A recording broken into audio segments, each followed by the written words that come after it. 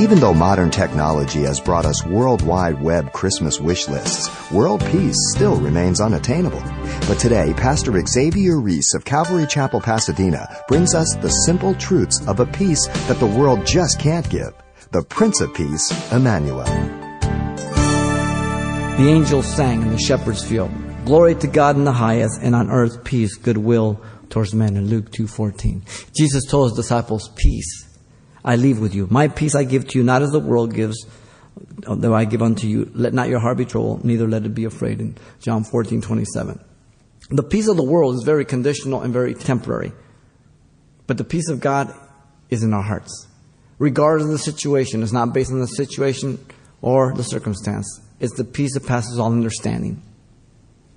When a person comes to Christ, he makes peace with God. Romans 5:1.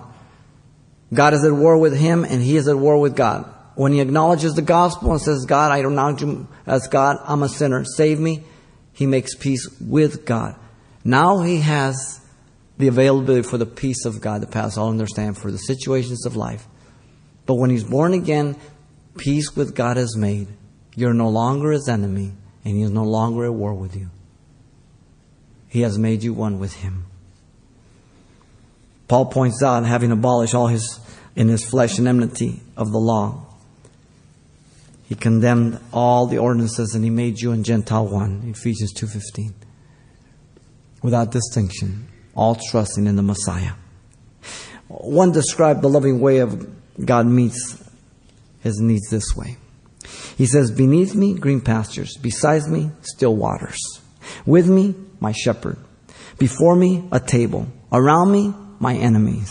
After me, goodness and mercy. Beyond me, the house of the Lord." There's a hope for the Christian all the time. Jesus is different from all other men, the only counselor given to us that we might have rest. Jesus said in Matthew 11:28 and 29, "Come unto me, all you that labor and heavy laden, I will give you rest. Take my yoke upon me. Learn of me. I am meek and lowly in heart." Jesus, being God, is to be the primary source of our strength through our weaknesses. Jesus is the gift of God to the world, and the only one who can give to you eternal life. John tells us, "He who believes in the Son has everlasting life. He who does not believe in the Son shall not see life, but the wrath of God abides in him." Awesome words. Some of the darkest words in the Scriptures. It is a personal choice. God excludes no one. God rejects no one.